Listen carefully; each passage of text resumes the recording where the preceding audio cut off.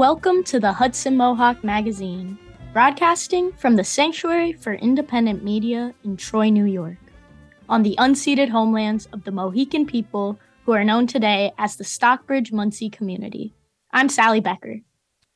And I'm Mark Dunlap. Today on the Hudson Mohawk Magazine, we begin with Riverkeeper discussing why they are removing the dam on Mill Creek in the city of Rensselaer.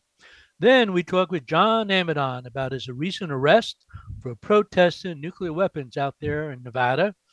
Later on, we hear about the Graphic Liberation exhibit and workshop at the Apolka Gallery in Albany. Then it's time for some scary books, kids' books for Halloween from the Troy Public Library. And finally, we hear from Megan Mahalan about her October 20th appearance at Third Thursday Poetry Night at the Albany Social Justice Center. But first, headlines. The Times-Union reports RPI doctoral candidate Lily Donaldson was crowned Miss United States. Donaldson, who is studying controlled environmental agriculture, won the pageant Sunday in her home state of Tennessee, though she represented New York.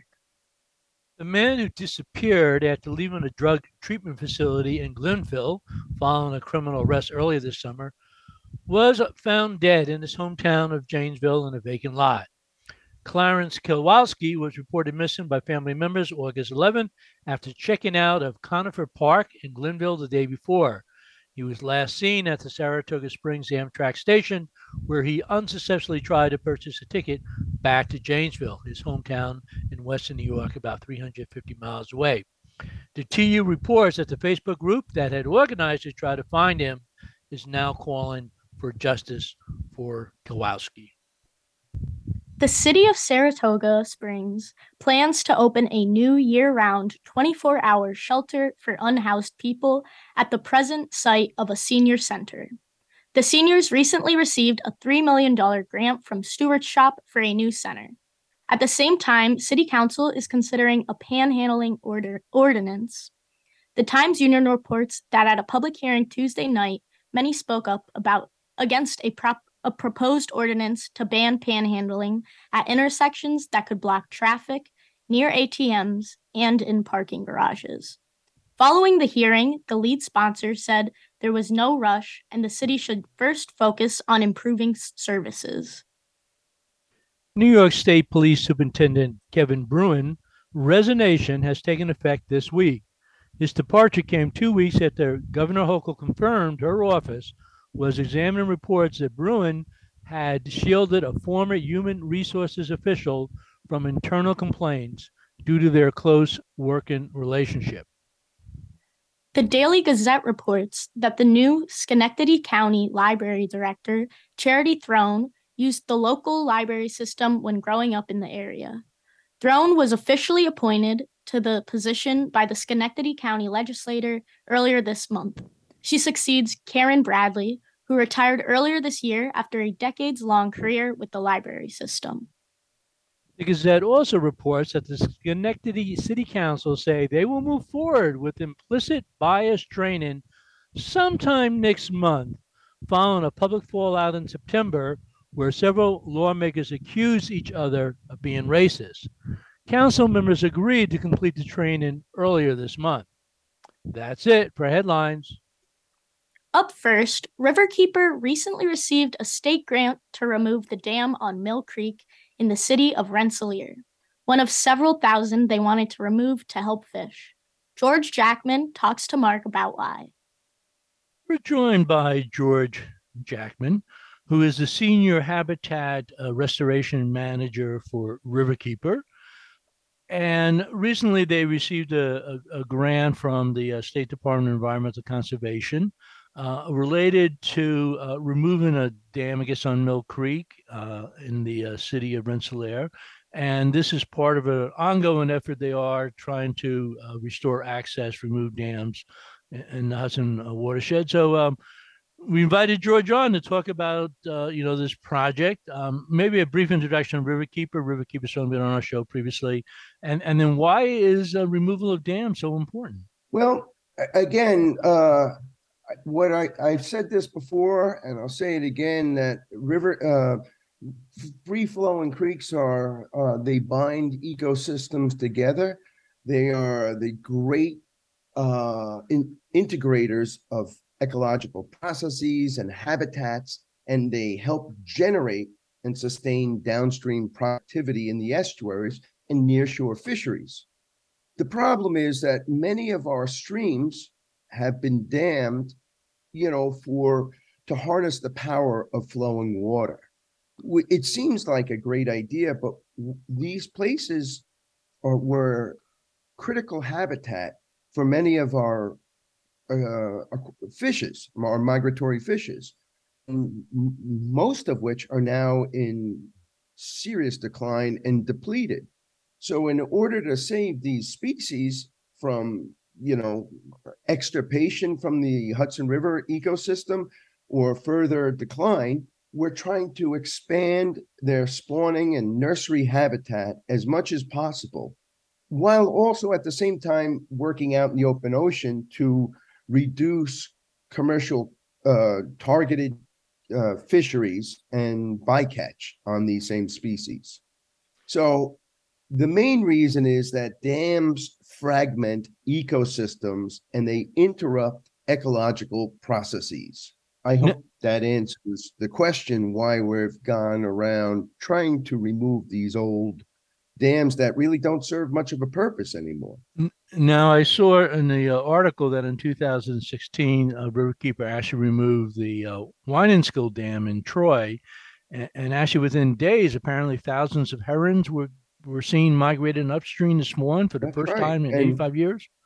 yeah, that was what is really magical, that they were dispossessed from their habitat. And as soon as the door was open, they recolonized that system. And just once you make it available, they will find it.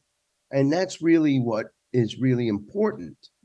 And that's what we're trying to do. We're trying to expand their habitat.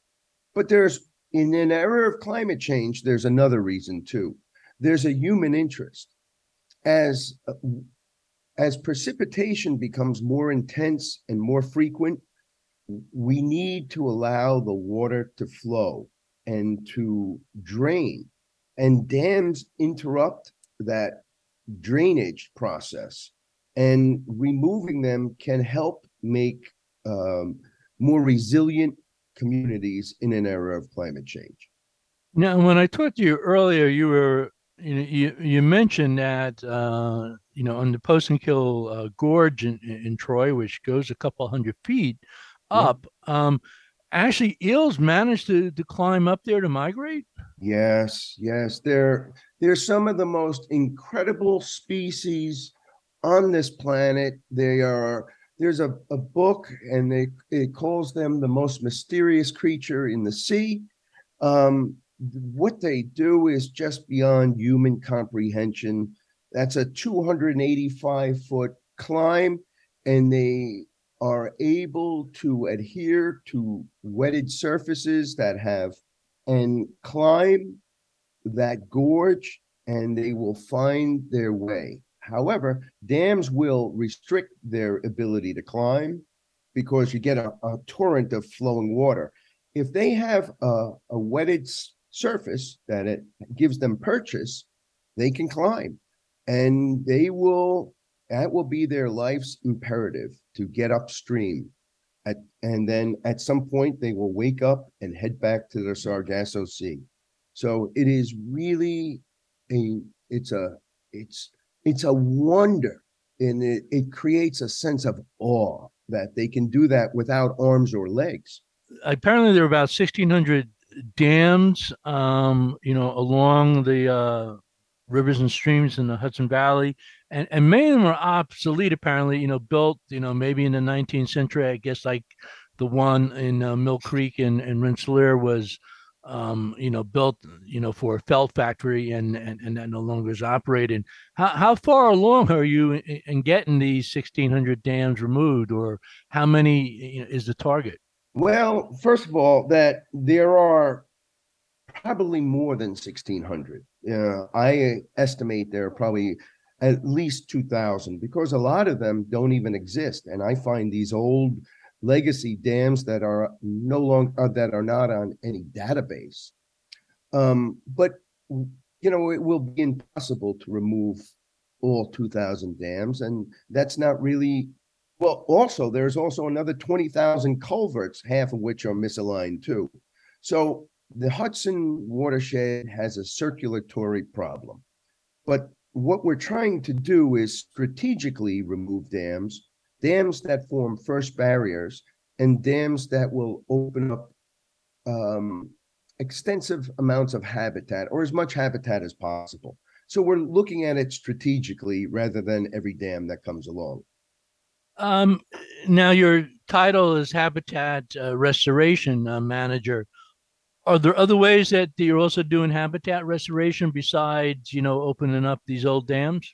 Yeah, well, another interest is realigning culverts that, can be perched, which create dams.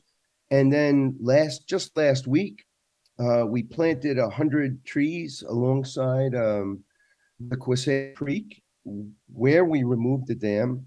Part of our reasoning is we removed invasive species and then planted native trees. What we want to do is shade out the river and keep them as cool as possible.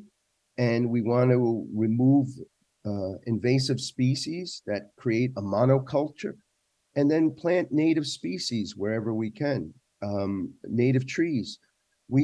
Because it's really important that a river is allowed to move and latitudinally expand into the floodplain, and it derives sediment and nutrient flow by doing that. So a river is a living system. So we try to work on riparian corridors as much as the rivers themselves.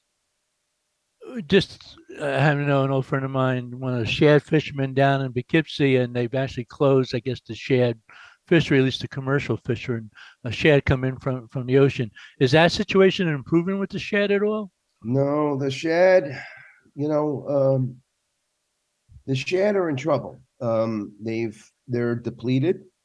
They're coast-wide depleted. Their populations are bad, are very low, and they have failed recruitment in at least 20 of the past 22 years. That means they haven't had a successful spawning cycle. And that bodes poorly. What we're also trying to do is we're trying to alleviate bycatch on them in the open ocean. When fishermen are using giant nets and targeting, say, Atlantic herring, we want them to be aware of shad and river herring and to avoid them as much as possible, because they're in a desperate condition right now. As a matter of fact, all migratory fish throughout the world are in tough conditions. They've declined, about 85% over the past 30, 40 years. We've been talking with George Jackman, Senior Habitat Restoration Manager for Riverkeeper. George, if people want more information about the dam removal effort or your work, how best can they do that? We're going to be releasing a film about why we're doing this, and we're going to screen it. And if you come to one of these venues. This has been Mark Dunley. You can check out the Riverkeeper website, Hudson Mohawk Magazine.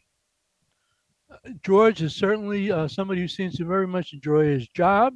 He said if you had any questions about dams and fish, he'd be glad to talk to you. His email is gjackman@riverkeeper.org. For our Peace Bucket, Mark talks with John Amidon about his recent arrest protesting nuclear weapons at the Nevada National Security Site, formerly known as the Nevada Test Site. We're joined by our longtime peace correspondent, John Amidon, who I understand is actually out in Las Vegas, Nevada area at the moment. Last Sunday, John, you were arrested at the Nevada National Security Site. Why are you there, and what were you arrested for? Well, Mark, thanks for having me. The Nevada Desert Experience has an event each year called Justice for Our Desert. It brings attenders into the desert, and it shows all of us the extraordinary beauty of this land. We also witnessed the extreme desecration which is taking place at the Nevada National Security Site. This is formerly the Nevada Test Site, and it's actually the most bombed out place on the face of the earth, where over 1,000 or approximately 1,000 nuclear detonations took place here. And we also witnessed at Creech Air Force Base, one of many places of the drone assassination program also. Okay, so can you walk us through what took place on Sunday at the security site? Sure. It's really quite a great event. We arrived in Mercury, Nevada on Saturday, October 15th, and then we camp out at Peace Camp, which is a designated historical site. It's across from the Nevada security site, across the highway from 95. We sleep out overnight, enjoyed the desert, and early Sunday morning, Chief Johnny Bob, who is a Western Shoshone spiritual person, holds a traditional sunrise service, and that's how we start the day. And he offers prayers in the Shoshone language. We offer our prayers and blessings, and then we have a breakfast, and then walk down to the test site. The Western Shoshone are the legal owners of this land, which is under occupation by the U.S. government. They are, in fact, a sovereign nation, Niue Segovia. So how did you end up being arrested, and what are the charges you're facing? This is really interesting because Johnny Bob Chief Johnny Bob issues us land use permits. So we're legally on Western Shoshone land. About 10 a.m., we walked down to the white line on the road. It's not even the official gate of the security site. There we're met by Nye County Sheriff's Department personnel and security personnel from the Nevada National Security Site. And this year, we were actually surprised to see some of the personnel carrying automatic rifles strung across their shoulders. So, were you arrested for walking down the middle of the road, or did you actually cross onto the restricted site? At a certain point in time, we stop at the line, and there we have a conversation for a bit of time, and then some of us clearly just cross the line, as we have permits to be on the land, legal permits that are issued by the owner. The land is under illegal occupation by the U.S. government.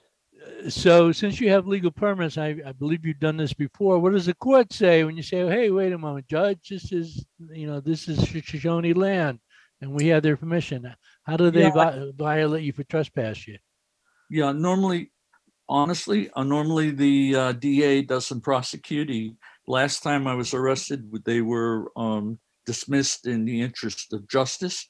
And frankly, we're interested in pursuing a legal case because of we would hope that the Western Shoshone regain use of their homeland, and that's part of what we would like to accomplish.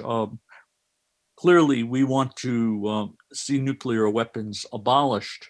Since it's been about 50 years, October 16th actually was 50 years ago to the day that the Cuban Missile Crisis started.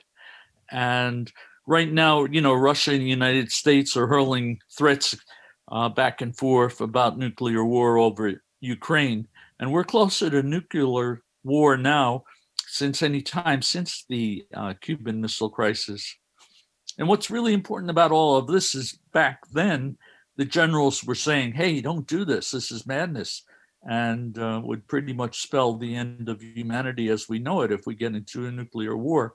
50 years later, we don't seem to have that knowledge anymore. And some people can think, we can win a nuclear war. Well, it'll be a limited nuclear war. We'll win it. No nuclear war. This is madness. Now, you mentioned earlier that, there were more than 1,000, test detonations of nuclear weapons at this particular site. How does that leave the land and radiation, and how do the, original owners and residents, how do they deal with that level of contamination? Well, part of what I mean, the history is interesting because when they did above ground nuclear tests, then the whole country was being irradiated, and we had radioactive rain in New York State. The dust would be picked up, carried. And Troy, New York, I believe, is one of the places that got a pretty big dose. Yeah, in Troy, New York was one, and there were a number of different hot spots in New York State. And eventually, people came and protested because there was cancer. There were across the nation and diseases. And so they stopped above ground atmospheric testing. And due to massive protests at the Nevada test site. But there's still what's now they stopped underground testing, and here other countries are doing underground testing. We can do subcritical testing, which is a controlled fusion before it becomes uncontrolled, and then a computer model provides the rest of the information about the test. We have that kind of technology. But we don't need new nuclear weapons. We need to get rid of the weapons. We need to take all of that money and put it towards environmental restoration and, transforming our energy grid and doing all of the important things and that we need to do to keep the planet fit for humanity. Also, wouldn't it be wonderful if we had universal health care in this country, for example? But so what happens next? Do you have a court date? Yeah, we do. We enter pleas on January 23rd, 2023, if the charges aren't dismissed. I was arrested with two other people, Brian Terrell, the NDE facilitator, and Karen Pettit, who was an NDE board member. Karen received a warning as she hasn't been arrested there before, but Brian and I have, and we were cited for trespass. And I'm hoping that I can put together a legal team. The last time I was arrested there, I had one in place, but then to fight the case and help secure Shoshone land rights and clearly to work to abolish nuclear weapons.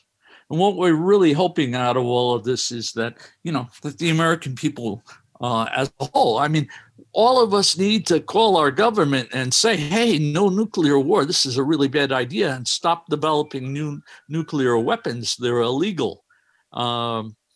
Let's take this money and put it to good use. Let's not threaten other countries. Let's start working with diplomacy and sane dialogue.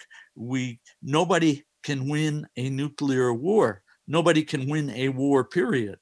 As I'm forgetting the author, but I wish I had the correct attrition, but the quote was, winning a war is like winning an earthquake. If people want more information, John Amidon, more information about this experience and this issue, how do they do that?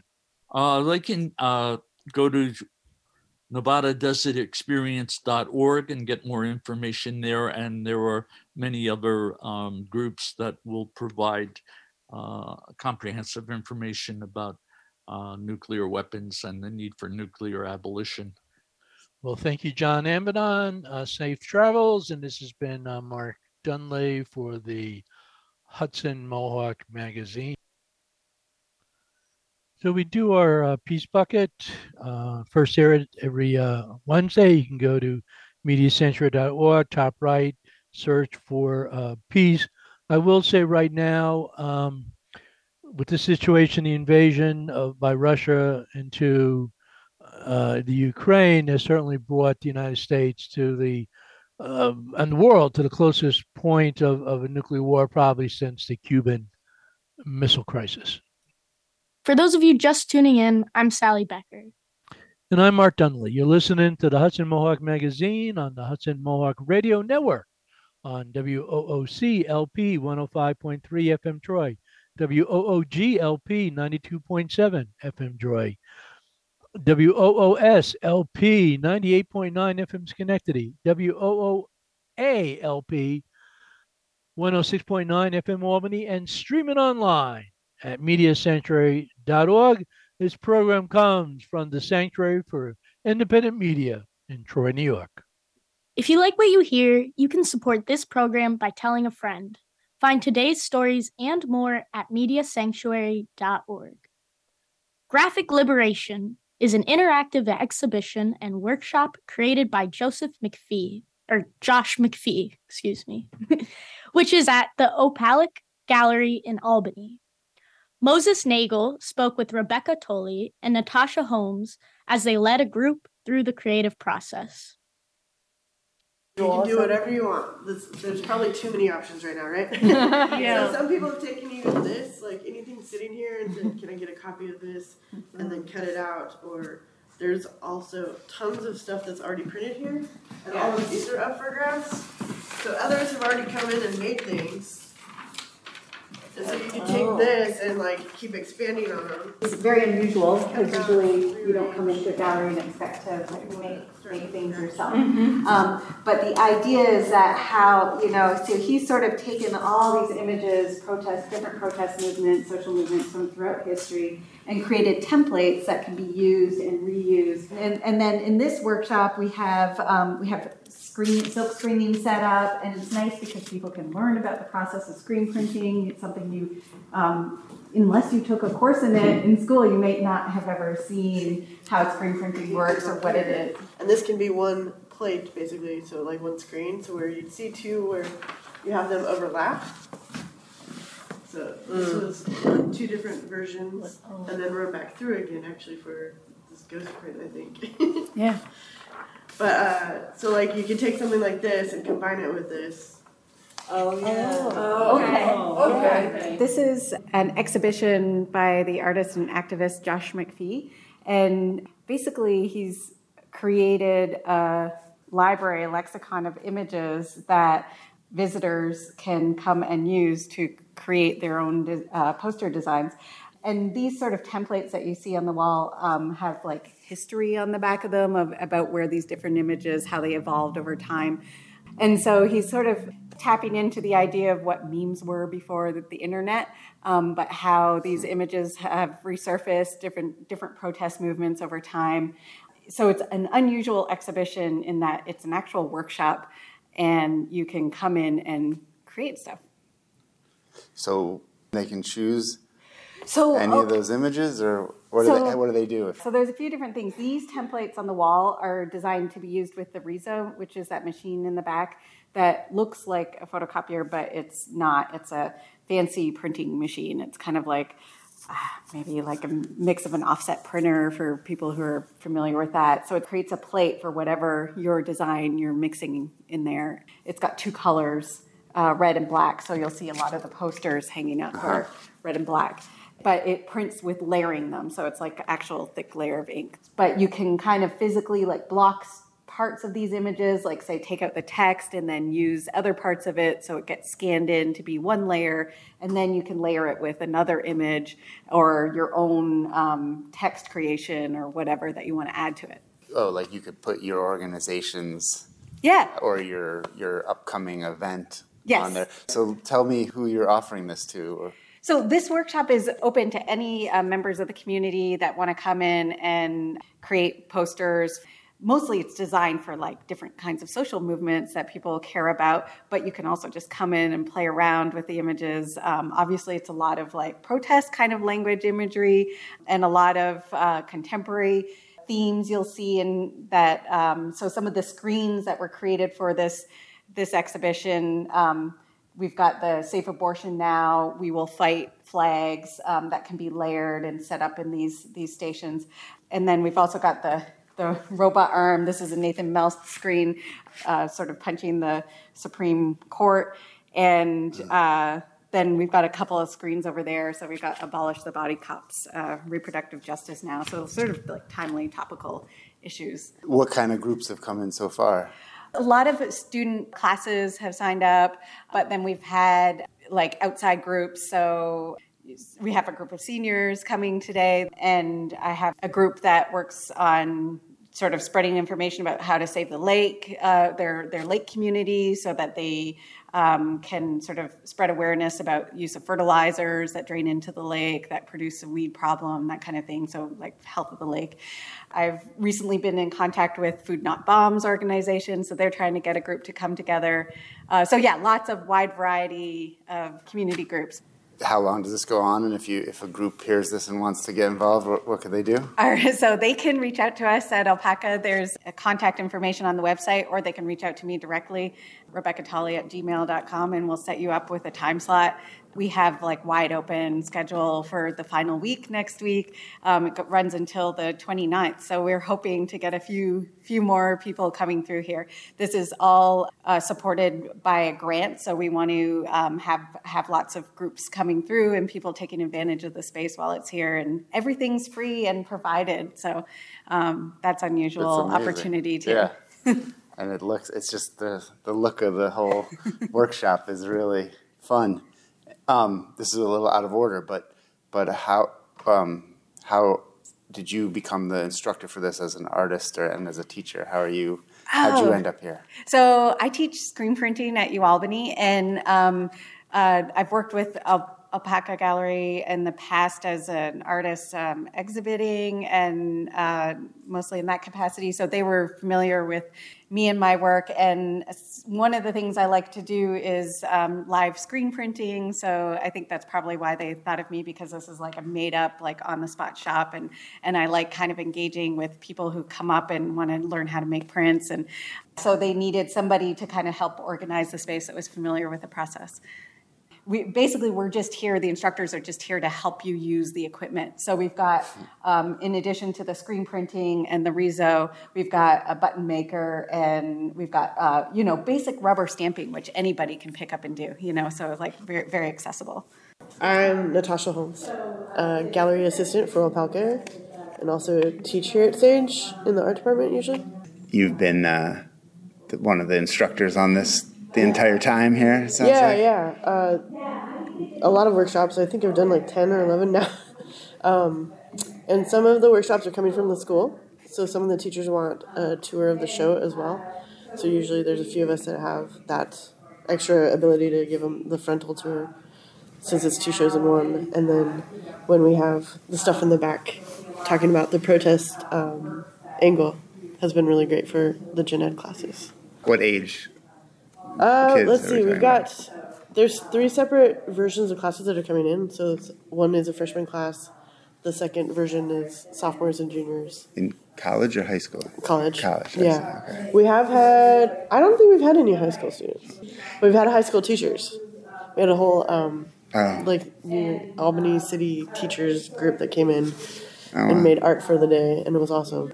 What's your feeling on how the kids react? The stamps and buttons are usually the most favorite, of course. They're accessible. Yeah. They can make small ones.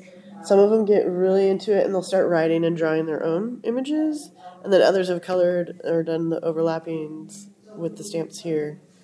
Sometimes we have groups that they're walking out with 10 buttons a piece and then get really into it. And then others will be quiet and really get into the looking at the history on the back of all of the lexicons. So all of those sheets have a history and a story on each one of them. So once they start seeing the process, then it's easier for them to understand what we can make and the possibilities behind it. But at first, it's usually overwhelming. Do you think that the young people have been exposed to a lot of these images already? Like for me, growing up in the 80s and 90s, so much of this feels so familiar. Right. Like it's part of the sort of graphic language that I grew up with. Yeah, for sure. No, I don't think they have. I think some of them, what we've talked about and Josh pointed out early on, was the repetition of some of the symbols.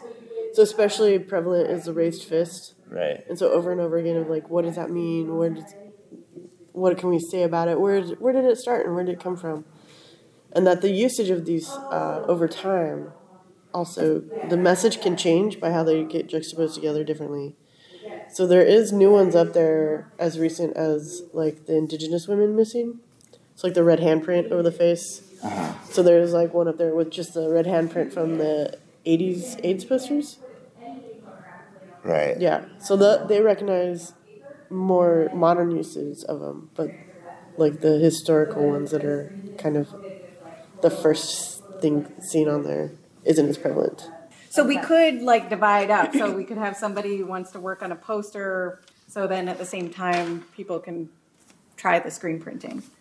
The Graphic Liberation exhibit and workshop runs through October 29th at Opalka Gallery on New Scotland Avenue in Albany. If your community group is interested in signing up for an artist-guided workshop, you can email opalka@sage.edu to make an appointment. For Hudson Mohawk Magazine, this is Moses Nagel.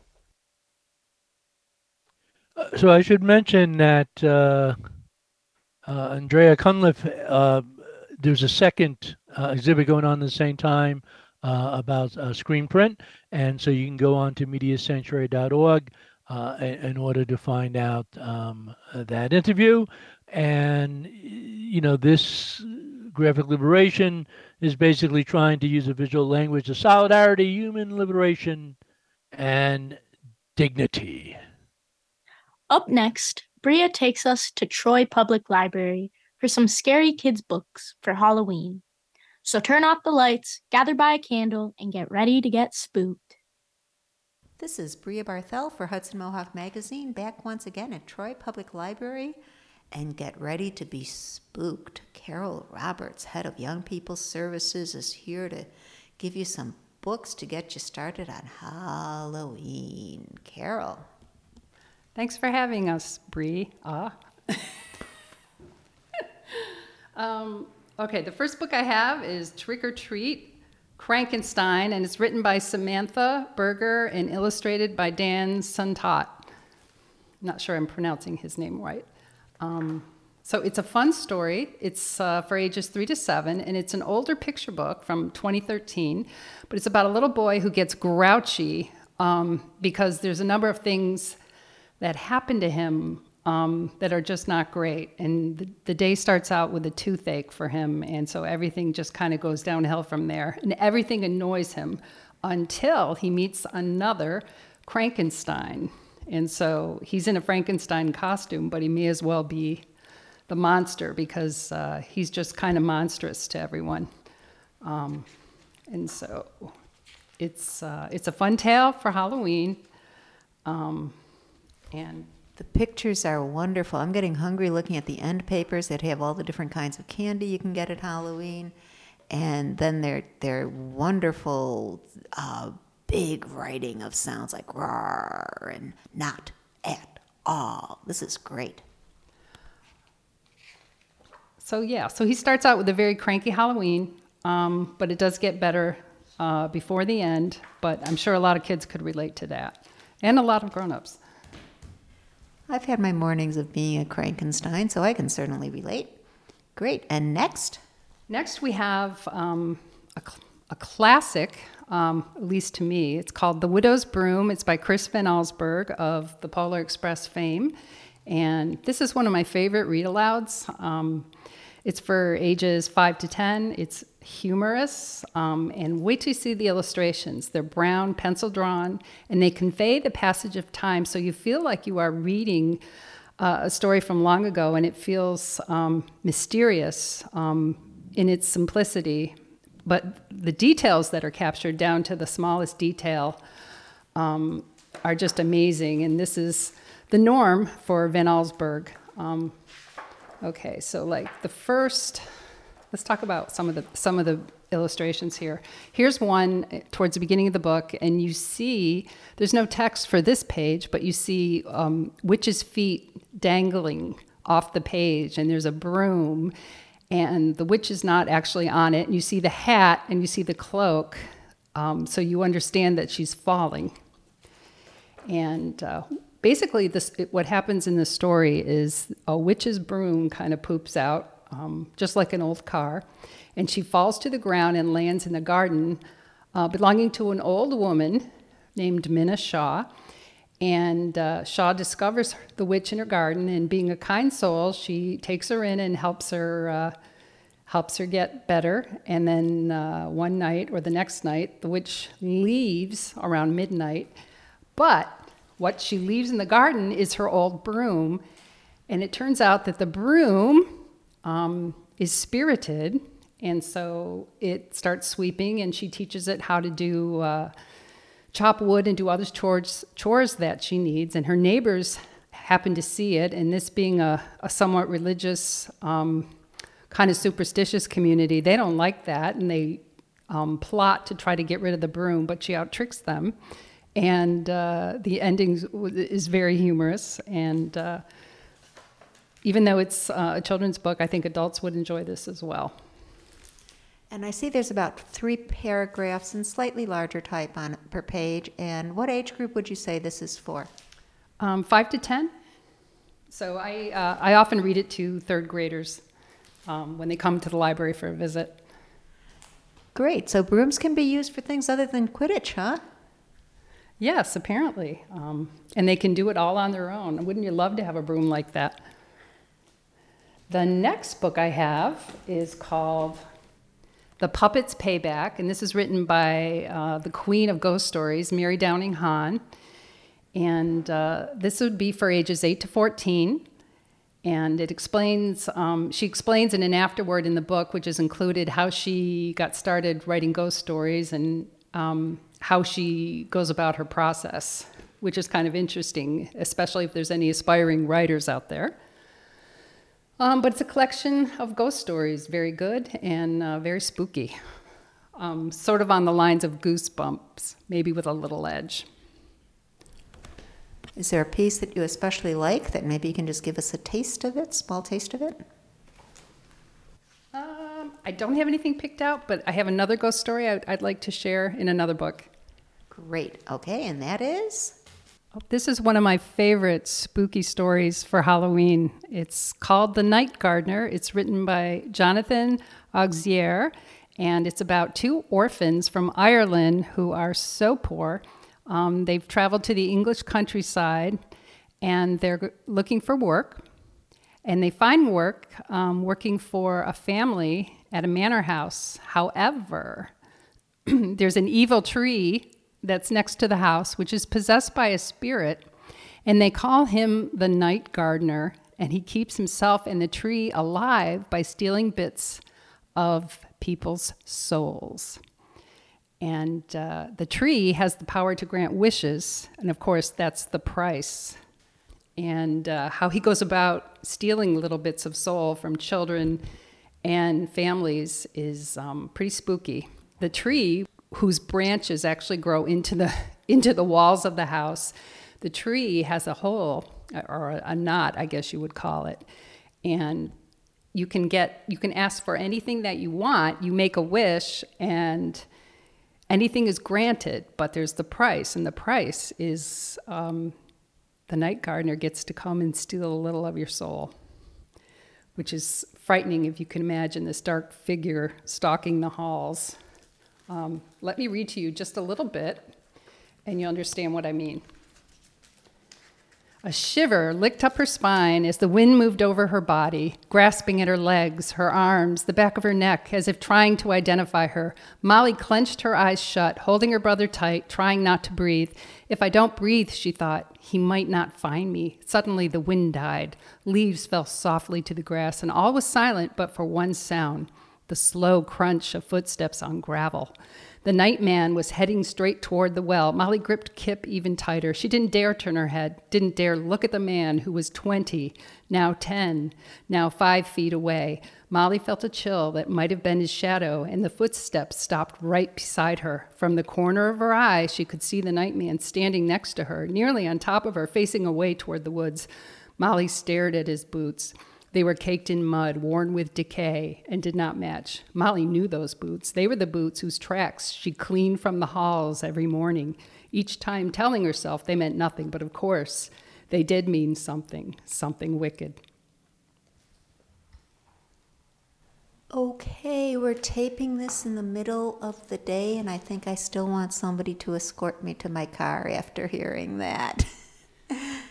Yes, the thing I meant to mention was this is a story about two Irish orphans, and they've traveled to the English countryside to try to find work to support themselves. And so there's a lot of literary elements in the story. You sort of see references to Paradise Lost and other things. So it's wonderfully written. I think even though it's a young adult book practically, I think all adults would love it if they like ghost stories. Great. Those were wonderful books, and I know that a library is a lot more than books these days. What are some of the great activities you have coming up in late October? We have a Lego club, and our next meeting, it's every second and fourth Wednesday of the month from 6 to 7 p.m. at our main branch. And the next meeting is October 26th, Wednesday, from 6 to 7. And then Silly Science Night, we have the first Tuesday of the month, also from 6 to 7 at Main. And then we have Tween Craft Night, which is the third Tuesday of the month, 6 to 7 at Main. And the dates are up on our website and also on our Facebook page. And then on Mondays, every week, we have Family Game Night from 5:30 to 7:30, and people can head to the library each week for Family Game Night in the Young People's Room, play our board games, or bring your own. And so for all of those activities, the Silly Science, Tween Craft, Brick Builders, you supply all the supplies. I assume that the Legos they have to leave here, but the Silly Science and craft projects they can take home? Yes. Yes.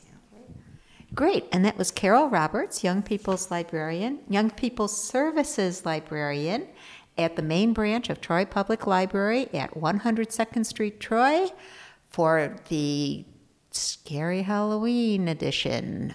Thanks a lot, Carol. Thanks, Bria. And that was Bria Barthel with another one of her reports about the library system. The 4 books today: Halloween for Young Children, Trick or Treat, Frankenstein, The Widow's Broom, The Night Gardener, and The Puppet's Payback, and other chillin' tales. For our last segment, Megan Mulholland talks with Justin Shih about her collection of poems titled Crossing the Divide. She will be the third Thursday Poetry Night at the Albany Social Justice Center on Thursday, October 20th at 7:30 p.m. You're listening to Hudson Mohawk Magazine. This is Justin Shih, and we have with us Megan Mulholland. She's a local poet and English professor at Hudson Valley Community College.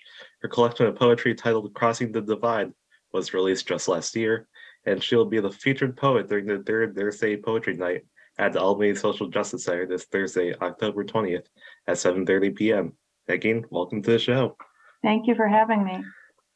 So to start off, how did you first get into poetry? I was thinking about that. I won a high school English award, and my mother bought me a typewriter as a reward. And that pretty much helped me chart my path to being an English major in college. Speaking of college, were there any teachers, professors, or any other type of people that were influential in leading you along this path? Yes, there were many. I graduated early from high school, and I decided to do that sort of late in the semester. So I immediately went to Plattsburgh State. And the English department there was so good, I didn't want to transfer anywhere else. I had just incredible professors there. And then at Binghamton University, Liz Rosenberg was my thesis advisor. And then at UAlbany, Jennifer Fleischner was a brilliant person I got to work with. And she actually said that sometimes the stuff of poetry is sort of swept under the carpet. And the poets are the ones who see what has filtered down through the floorboards and sift through that. Because we're all trying to express the human condition, but it's not all immediately attractive or accessible. So you have to sort of mine a little bit for poetry sometimes. So going on that, you're a professor at Hudson Valley Community College. Right. Do you think that your experience in teaching literature and seeing your students writing has influenced how you write in any way? Yes, definitely. I was also thinking about that too. Some of my work has literally been written in between classes as I'm walking from building to building, because students do inspire you so much. And another thing is, I'm able to give them, like, I can see on the page they're hinting at something or they want to explore something, but they're a little timid about putting it down. So I say, like, the page can't talk back. You can talk to the page, but the page isn't going to talk back to you. So you can say whatever you want to that page, and that way they start to open up and really fully express themselves. I can't tell you how impressed I am every semester with my creative writers. As a recent college graduate myself, and as somebody who dabbles in poetry, I know that a lot of my professors have definitely influenced me in that kind of way. That's great. That's what we're all trying to do. And in your collection of poems, Crossing the Divide, you combine poetry together with photographs to try and create a sort of connection with your late father. Yeah. In what way would you say that poetry and photography are intertwined? Well, for me, they're very, very closely linked. So I lost my father when I was an infant, so I actually never knew him. But I did know his, hundreds, thousands of photographs and slides. He was a hobby photographer. And through the years, they, were stored out of order and in all different types of ways. So I made it my project to put them in chronological order and save them digitally. So that whole process really helped me to sort of chart his life with my mother and with my siblings. So it was really a great way for me to gain perspective and also to make something positive out of an absence. So would you say that's poetry, beyond being just a literary art form, is also a visual one as well? Yeah, I do think that. And in some of my poems, I've actually created the type adjacent or over top of an image. And that's one of my favorite things to do, actually, to have an inter-arts kind of poem. It's very freeing and much less linear than the way we normally think about poems. And not only are you a poet, but you're also a writer of fiction and nonfiction as well. Can you tell me more about that? I've done some book reviews. I've done creative nonfiction. One of my stories was inspired by an Irish aunt, and it was Maria talking back to James Joyce. And that was a fun story to write, and that received some notoriety. I was happy about that. Anytime I can work in my Irish heritage or my family, I'm happy. I don't know if they are, but I am. That sounds interesting. What story was that? It was called Maria Addresses Mr. James Joyce. I'll have to read that one. So on top of reading this Thursday at the Social Justice Center, you also read a few weeks back at the Hudson Valley Writers Guild, and you'll be reading next month at the Albany Public Library. Right, yeah. So what do you think you get out of events like featured writings and open mics and that kind of stuff? Well, that first one that you spoke about was a culmination of poets submitting their short poems to artists who created works of art from them. And I had never done anything like that before. So with the Hudson Valley Writers Guild, Dan Wilcox organized the whole thing, and it was just so much fun and such a different way to appreciate both art and poetry. and it was really well attended, and everybody just seemed to love that coupling of painting and poetry. And what kind of content do you have planned for the reading this Thursday? I think I'm going to read from Crossing the Divide, my new book, and I'll read poems about my father interspersed with some about my mother as well. I think I'll probably focus on the poems about my father with the photographs, where I sort of enter a relationship with him through the photograph. Well, if you wouldn't mind, I would love to hear one of your poems. Oh, sure. So this is a little different one. I don't know if you can see this, but it's machinery in the back garden behind the house where I grew up. And it inspired this poem for me. It's called Lay the Tracks, Jack. Jack is my father's name. Lay the tracks, Jack, clickety clack, forward and back. You've got to stack with Tyson steel. Here, where you can feel the earth beneath, heave with the weight of the rails. Pound them down, son, joined end to end. I watch you pretend you are the foreman. Woo, woo, woo, sounding out a warning from the back of the garden. That was beautiful. I loved how rhythmic that was. Yeah, he was very much into photography and very much into trains. Could you speak more about that kind of familial past? Well, it was his hobby since childhood. He was always interested in trains, and even into his adulthood, which is part of the reason I did sort of this more playful poem. He would stop, on any trip or journey and photograph, antique trains or trolleys, or pursue this hobby of his well into adulthood. So I also liken in this volume my brothers and sisters to train cars and him to the engineer, who was sort of leading our family.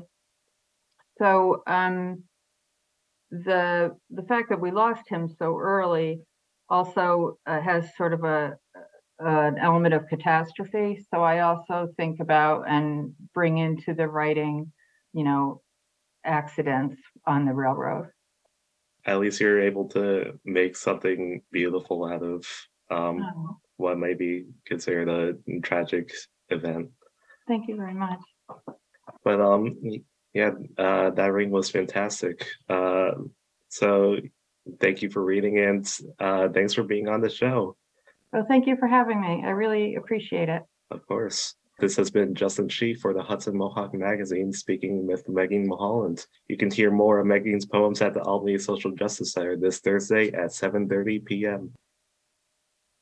And that was another one of our ongoing coverage of the third Thursday Poetry Night, which takes place at the Albany Social Justice Center.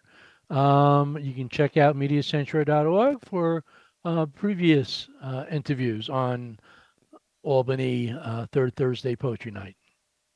And that's our show. We hope you've enjoyed this episode of the Hudson Mohawk Magazine. I'm Sally Becker.